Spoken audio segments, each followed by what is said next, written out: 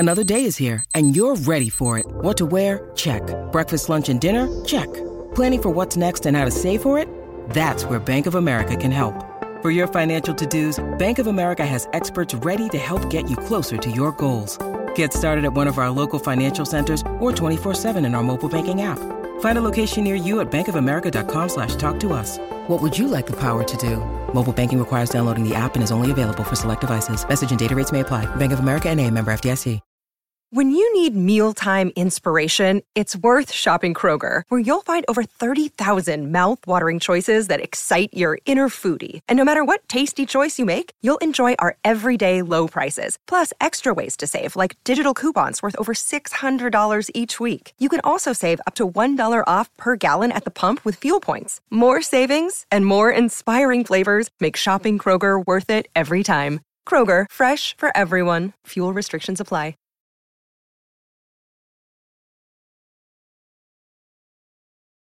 All right, ladies and gentlemen, we are back. That's right. It's going to be us. We can drink and talk shit as much as we want. Nobody can say anything to it. D.L. Hughley, Uncut. Hey, now, welcome to D.L. Hughley, Uncut. I am, of course, D.L. Hughley. I'm Jasmine Sanders. And I'm Jeff. It takes him a long time to even say his goddamn Because he's got to think about it. He's got to connect those dots. It's that big.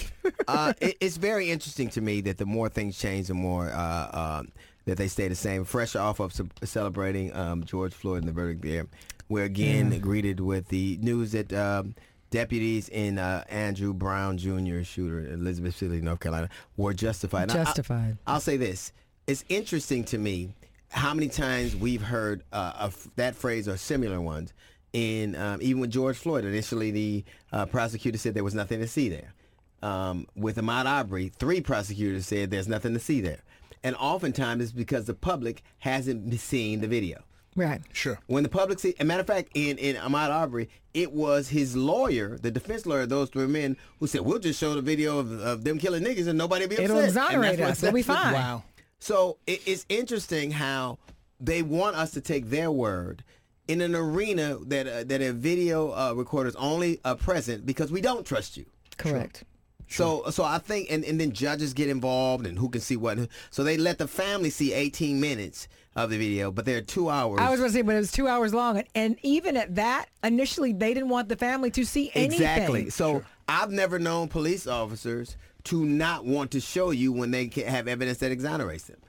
There's no reticence there at all to show. If I see one more police officer playing basketball in the hood or giving Christmas presents away, how about peeling one of your fucking friends off somebody getting ass with? How about it? I don't give a damn how well you pop lock. How well do you stop your partner from popping? How about that? And it's just, and Ricky Schroeder, he's a dickhead. Oh my God. They should have shoved one of them silver spoons of his ass. He's a fucking asshole. But I will say this, shortly after that, I don't know the timing of it, but Costco did make the announcement that, of course, depending on the state rules, you would not have to wear a mask in their facility. Right. So Ricky Schroeder, you can't get meth from Costco. No. I'm sure you can't get methamphetamines from Costco. You got to go.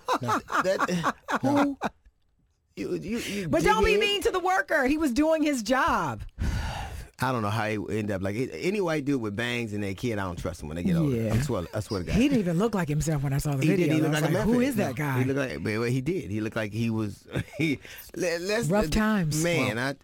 And what's happening in Gaza? I'll just say this: the Israeli-Palestinian. It's not a conflict because when hundreds of people are dead, generally is like 12 Israelis and a couple of hundred Palestinians. I hate that our foreign policy is guided by evangelicals here because they believe that Jews have to be in the Holy Land or Jesus won't come back. And everything is based on their notion of that idea. And I'll just say this. I think it's crazy to sit idly by and let these things happen when we're supposed to be basically the referee of the world and we kind of go, well, sure, because we have some religious zealots that we let them kind of decide what foreign policy is. Right. We just stand by and watch this great pumpkin massacre. Right. And and I don't understand what you call it when people are dying in disproportionate numbers. I don't know what else to call it, but I will say this. It is to our great lament that we are sitting there pretending like we want a two-state solution, but we're not being involved at all. Like we just kind of go, oh, why don't y'all play nice? Ultimately, it's this. If we want a two-state solution, we have to recognize that members of both of those states are human beings. Absolutely. We've got involved with a lot of other places for less. Right. So, I mean, and then this is the thing. We blow up buildings and making rocks and give them more rocks to throw at people. This thing could be over if y'all stop making rocks.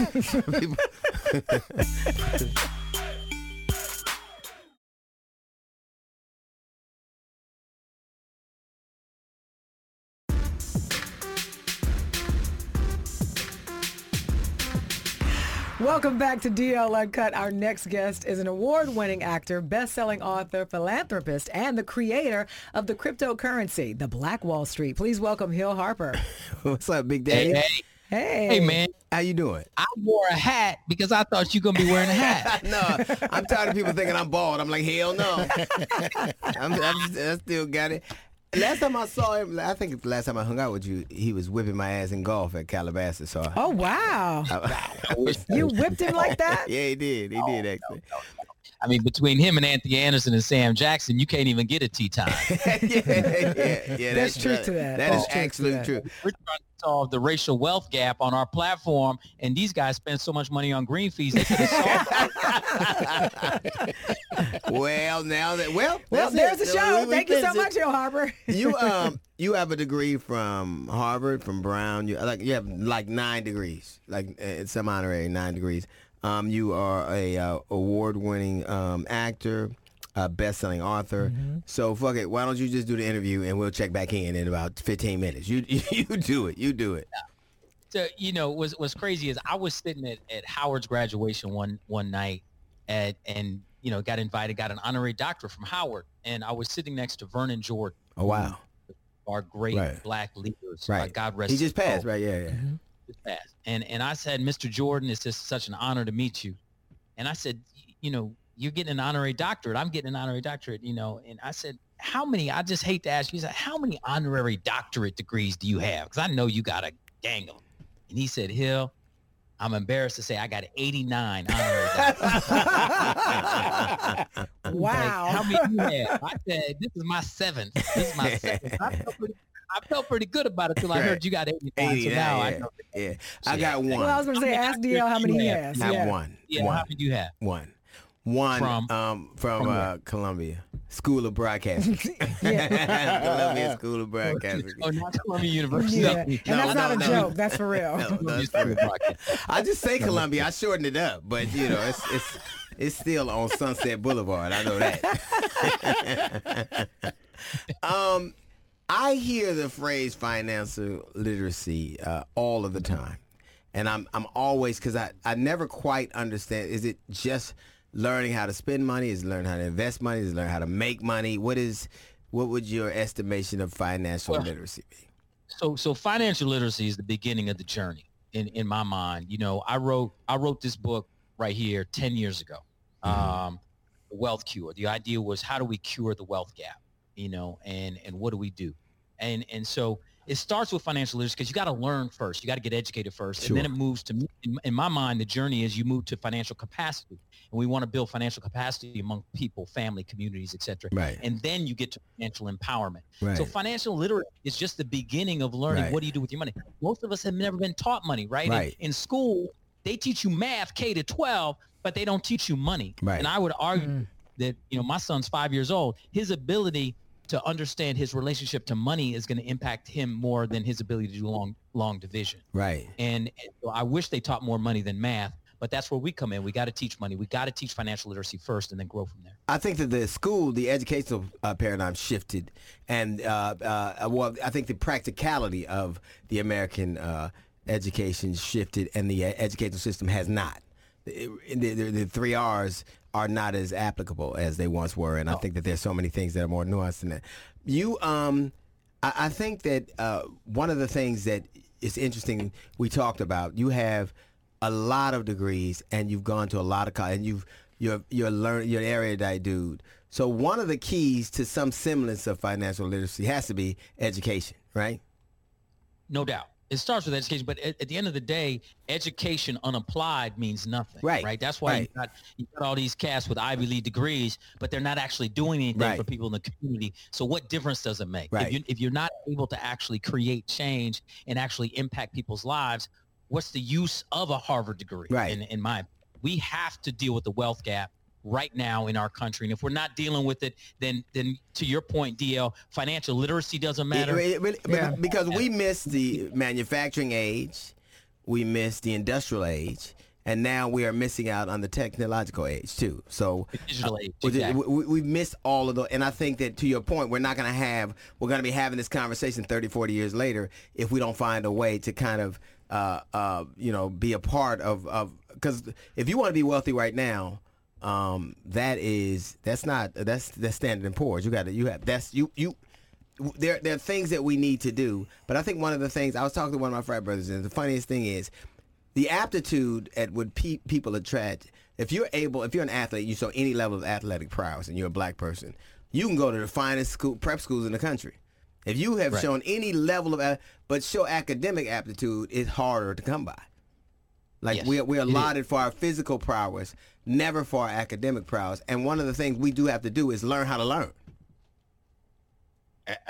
Absolutely. But to me, I go back to any of these social justices. You can't have social justice without economic justice. Right. And so all the things that we talk about, DL, whether you want to talk about education gaps. Right. Whether you want to talk about health gaps that was exposed by COVID, whether you want to talk about incarceration rate, police brutality, any of those things, there's one thing that links all of these communities, marginalized black, brown communities together in all these issues, and that's poverty. Right. Yeah. That's the fact that there's little financial foundation in any of these communities. And I truly believe if we start to solve that problem, that's why I put so much into this app and this digital wallet, is because if we can solve the financial foundation problem, we can then start to solve these other problems. Right. And they kind of will start to sort themselves out to some degree. But I also think that once you create that, I think it also, you talked about education, but you also mentioned the fact that your son, your 5-year-old son, how much he knows. And I think a big part of it is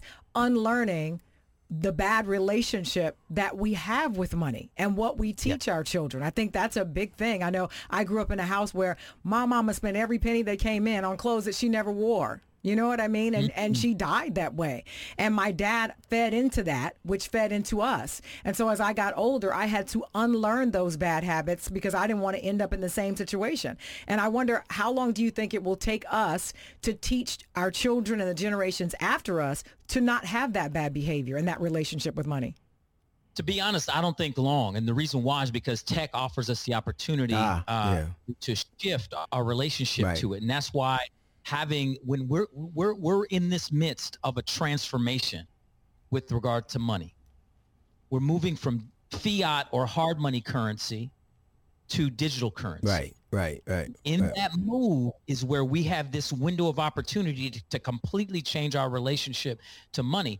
We as black folks have always been taught to work for money, but we've never been taught to how money can work for us. Right. And we can actually start to make money work for us in this digital revolution, moving from digital currency. That's why that's why educating people about cryptocurrency, what I'm doing, and about digital currency is so critical, because we as a community, we get it. We've had such a cash mentality, but we get it when we start talking about crypto and digital. And that's why it's an opportunity. Right. You know, it's funny. I knew Crips and currency. I just didn't know them together. I knew a lot of Crips. But it all gets back to what Jasmine was talking about. We were raised to survive, never to live. Right. The paradigm is shifting now. Life is more. Our children have the potential to have a more abundant life, but it does need to be rooted in financial literacy. We have to understand what this means and how to move it. And I don't know much about cryptocurrency. I know that a dude tried to pay child support with Bitcoin and shit. Like, nah, nigga, give me the money. Don't take that. I know, so what is it? Right. What is it? How does it work? And how is it that we can avail ourselves to it? What is it? Because you talked about how we understand it, but how can we make that start to be part of the literacy that you say that we need to avail ourselves to? Great question. So this is what's critical. Folks have to understand cryptocurrency is just one piece of the larger digital currency ecosystem we're walking into. Right. And when I say digital currency, just so people understand what I'm talking about your Apple Pay. Right. I'm talking about your Venmo. I'm talking about your PayPal. I'm talking about your Cash App. Right. I'm talking about the idea that folks, and the best way I try to make people see it is that folks folks still wear watches, but they don't use their watches to tell time anymore. They use this device to tell time, right? They're using their phone. So watches have become an accessory. Right. The same way watches have become an accessory, your purse, that Gucci purse, that Prada purse, whatever, you're not going to use that to carry anything in it that you use to transit for goods and services. Right. That's going to be held in your phone as well, in your digital wallet. Right. It'll be held. You either hold digital dollars in there, and you'll pay for things that way, or you'll hold cryptocurrency in there. Right? Your wallet has the ability to hold both, just like your current hard wallet has the ability to hold credit cards and money, and they both can be used for goods and services. Your digital wallet will hold both fiat, which is physical US dollar, and it's going to hold crypto assets like a Bitcoin or an Ethereum or what have you. And so what cryptocurrencies, there's over 9,200 cryptos out there. The vast majority of them are ripoffs, right? Leave them alone. Leave them alone. The standard is Bitcoin. And the reason why I am so excited about Bitcoin is because Bitcoin has the opportunity to level the playing field. Never before has a money instrument been equal or fair to the Black community. What do I mean by that? I mean, the reason why Black folks have had trouble building wealth, even though we have $1.2 trillion of spending power, is because the institutional racism and systemic racism has always stacked the deck against us in capital markets. But I also think it's great that, you're spreading the word about this, because also digital, you have to also look at the fact online on social media, everyone's talking about this digital currency, and a lot of people don't know what they're talking about. And then you become to get nervous because you don't know what's a scam and what's not. Then Elon Musk says something crazy and you're like, okay, wait, now all of a sudden it's lost, I guess its value, and you don't really know what to trust. So how can you figure out, like, if over 9,000 of them are scams, then that means that you have to be very judicious. And I don't know how you figure out what it is you're supposed to do. The best way I explain to people is this. You look at the standard, just like gold. The gold standard in this country up until 1971, the dollar was backed by gold. That's why we had Fort Knox. President Nixon ended the gold standard, and now they just can print money. It's not backed by anything, right? And so Bitcoin is the gold standard in crypto. Why? Because there's a finite amount. There'll only be 21 million total Bitcoin ever mined, right? There's I believe there's 48 million millionaires in the world. So there's not even enough Bitcoin for every single millionaire in the world to own one, as an example. And so therefore, the scarcity of that asset is going to drive its value up over time. And so what I tell people is, you're not buying Bitcoin, you're selling dollars. In other words, the value of your dollar, every time you go to sleep at night, if you're holding cash, by the time you wake up in the morning, it's worth less. Its purchasing power decreases on a daily basis. Like buying a car. Like buying a car, buying those Nikes you like to buy. And so exactly, buying shoes, sneakers, cars, and those depreciating assets. The dollar is a depreciating asset. That's why people who have true wealth put their money into appreciating asset classes. Bitcoin is one of those. Now, there will be short-term volatility, and this is why the education piece is critical. Because when people go on the Black Wall Street and they start investing in Bitcoin, if they're not educated and they see the price drop 10% like it did 2 days ago, they'll be like, Gil Harper told me I was in an ascending value asset. I knew that nigga. Yeah, letter to a young brother. How come he didn't put that in there? They need to understand that it's a long-term time horizon investment. I'm talking a year, 2 years, 4 years. And I promise my people, I promise UDL, I promise everybody, if you put your money dollar cost average into Bitcoin on my platform, you will, over the next set of years, be in a significantly better place than if you held it in cash or any other so-called investment. I promise. Okay. Well, all right. So wait a minute. Let me get it again. Let me see. Hang on now. I heard Gil. I didn't hear Jasmine. I'm scared. I'm an investment professional, and I'm not offering professional investment advice. Right. I I'm giving you what I do. Right. I dollar cost average into Bitcoin on a daily basis. I figure out what can I afford every day, and I put it in there. That's why they call it dollar cost averaging. Right. I'm not trying to time the market. Time in the market is more valuable than timing the market. Right, right. When you talk about Black Wall Street, like your name, even your namesake is named after a time when we achieved a level of financial success and independence, and that the system found a way to decimate it. That's just, that's what you're going to go from 30 cities, you're going to go from Los Angeles to Greenwood to Oklahoma. What happened there was people, in essence, in that day, did what you're talking about now. They invested themselves, they built, but then you had a system that decided that they weren't, that it wasn't, that we're going to take it from you. And they've done it all over. How do we ensure that phenomenon doesn't happen again? Well, it's not going to happen again, because that's the beautiful thing about an asset like Bitcoin. It's decentralized, and so it's not controlled by any group or bank or institution. Since it's decentralized, that means you can be self-sovereign.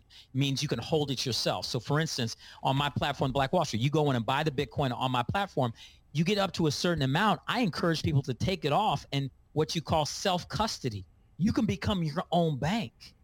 And that's the power of this technology. That's what's so powerful about it. That's why it's leveling the playing field. You're not going to have to go through Bank of America, et cetera, et cetera, et cetera, to make sure that you get access to something that you can use to exchange for goods and services. You can literally be your own bank. And self-sovereignty and decentralization. So you're literally buying your own freedom.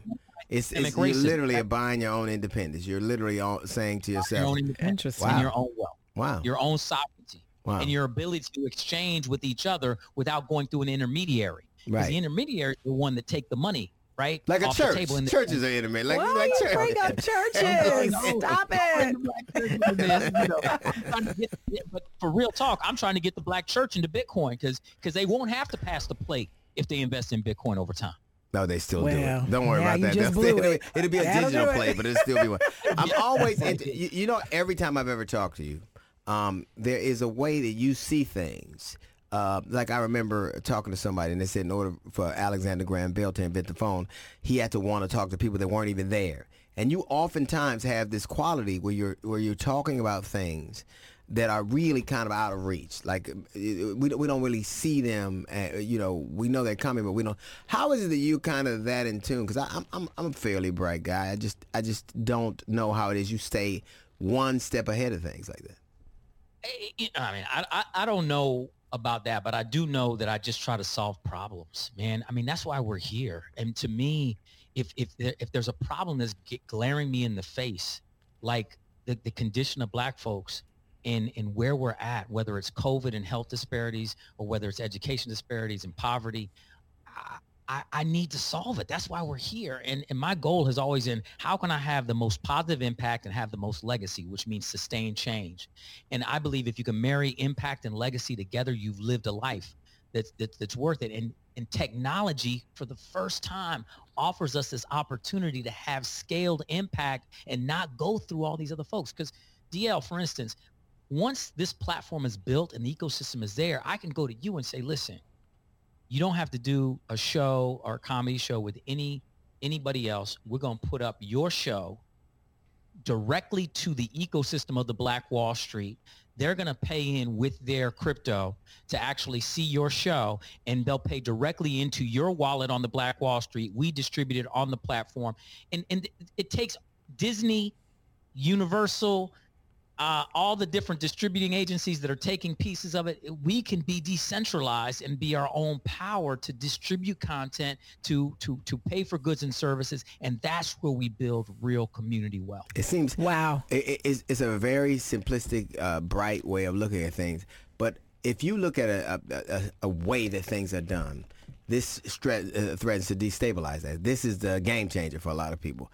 And what has tended to happen is nobody does anything overtly. It's more like Trojan horses. So it's more like people finding a way to infiltrate a system like that and then corrupting it a little bit. So there is that danger. That they're not going to just let that much money walk off and not make a concerted effort to kind of take it back. So it's amazing. You must have been sitting in our meeting the other day, because you're absolutely right. There is no question. We talked about this, that there will be groups of people hiring hackers out of Russia or India to try to hack. You don't even have to hire. A lot of black people do it too. It's a lot. No, I'm saying it could be a Trojan. It's not really. It's not going to have to be the biggest. There are people.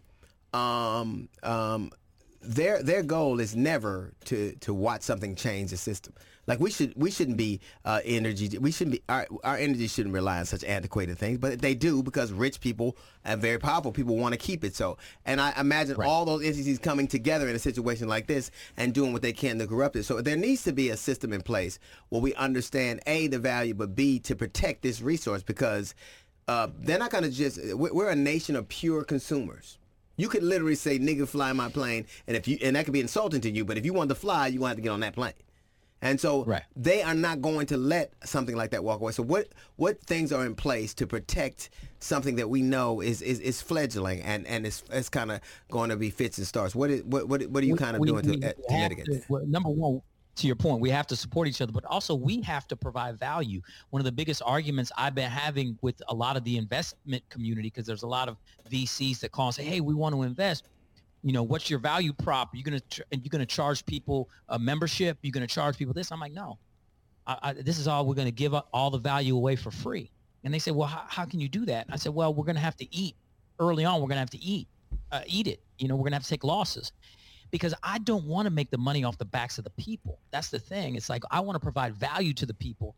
And that's the difference here, is that the filter, the decision-making matrix, I believe people will rally around something that's good if they understand that there's no side hustle here. Right. This is very transparent. This is like I spent my own money to build this platform, to own the tech, to own the IP. This isn't white labeled. I didn't go to some company and say, "Hey, I want to license your technology, but you really own the technology." This is a black owned, developed technology platform that we will own.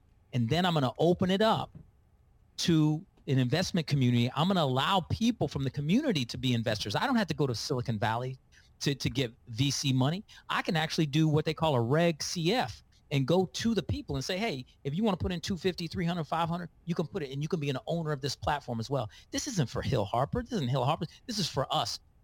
And I believe if you build it that way, people will ultimately support it. Sure, there'll be haters and people want to tear it down. But I believe in my people. I believe in the community. I believe they've never had an opportunity like. I believe that I can't think of a time where a system offered the same thing that we're talking about. Not a guarantee, but a spirit of fairness. The most racist thing you can say in America is fair. Because fair means, if you say fair, that means that somebody's taking something from me you're taking my advantage from me that's built in that I'm supposed to. I don't care what you do in America. There's a service charge. There is a fee. There's always it's so expensive to be poor that nobody can afford to do it. All the time. Exactly. But also with that, they tap into a level of desperation that will give them access to being able to damage something. And so I'm going to invest in what you're talking about, because I believe that in the end, people would rather do something that lifts all of their situations up and stop it having hat in hand. But also they have to be aware that man, we buy savings bonds all the time. We put stuff away all the time. We buy insurance. I remember when we was growing up, your mother paid that insurance man all the time. And these were the way that we thought we were investing. A.L. Williams, we did that like it was going crazy. But this seems to be the most real, unvarnished way of investing and doing all the things we talk about. And lifting our own selves up and investing with one another and doing things from a communal standpoint. Because now we don't have to even be in the same proximity to help each other out. So I agree with you. I do caution us to be careful of people who will kind of do this thing where they're going to try to be very insidious and say, just like they have bots doing all kinds of things. I think people who have nefarious purposes are going to find their way into this thing. And there's no. And it's going to be hey, this is a marathon, not a sprint. And there'll be people, there'll be haters, and we're going to iterate over time. Obviously, we're going to add a lot of different things. You just reminded me, one of the greatest stories I have out of the Black Wall Street that I love, and this is about a mindset shift to the earlier point about us shifting our minds, when O.W. Gurley founded the 35 blocks that became the Greenwood District of Black Wall Street, he had money. He was a black man with money. But instead of saying, I'm going to have Gurley Grocery, Gurley Apartments where y'all going to rent for me, Gurley Cinemas and Gurley this and Gurley Hotels, he said, I believe I will even do better if I can create owners. So I'm going to build these houses, but sell them and give people loans to own. So ultimately, there were 1,200 homes and businesses owned in the Black Wall Street. And one of the greatest stories is one of the most successful theaters was right there on Greenwood Avenue. The brother who owned the theater gave a loan to another brother to open up a theater right across the street. Why? Because he felt that the more people that came to Greenwood to see theater in general would elevate everybody. Somehow, we as black folks have been convinced that we are competing with each other, which is just not the case. The way we all win is to support each other's businesses and to uplift each other. And then we all will actually do better than trying to be the only one in the room. Yep. And that has been proven. I mean, even look at that comedy show you all did that, y'all made millions and millions and cajillions of dollars. It was the four of you guys getting together doing it. And not wasn't just like, he's my competition. I'm going to do my own show. Right. I'm going to do my own show. No. We win when we do stuff together and support each other. Man, I think that's why he's got 9 honorary degrees. I'm just saying. That's it. So it starts when, Il? It starts when? So I'm launching the actual go live of the app. And this is what I'm so excited about. I will be in Tulsa on Greenwood Avenue at the exact time that 100 years before that riot and massacre started. Wow. And that was sundown on May 31st. So it gives me chills that we're talking about it. Right. So it's 7 Well, if you see niggas with sheets, leave and they do it from somewhere else. Say, wait a minute. Make sure they having to sell on tiki torches, Playboy. Oh, my It's God. digital. Oh, yeah. It's the whole thing. Okay. All right. It's the Black Wall Street. Thank you so much, Hill Harper. Appreciate you man. so much. Thank you. I'm very serious about that. Thank you, man. I'm definitely gonna invest. Thank you, man. Thank you.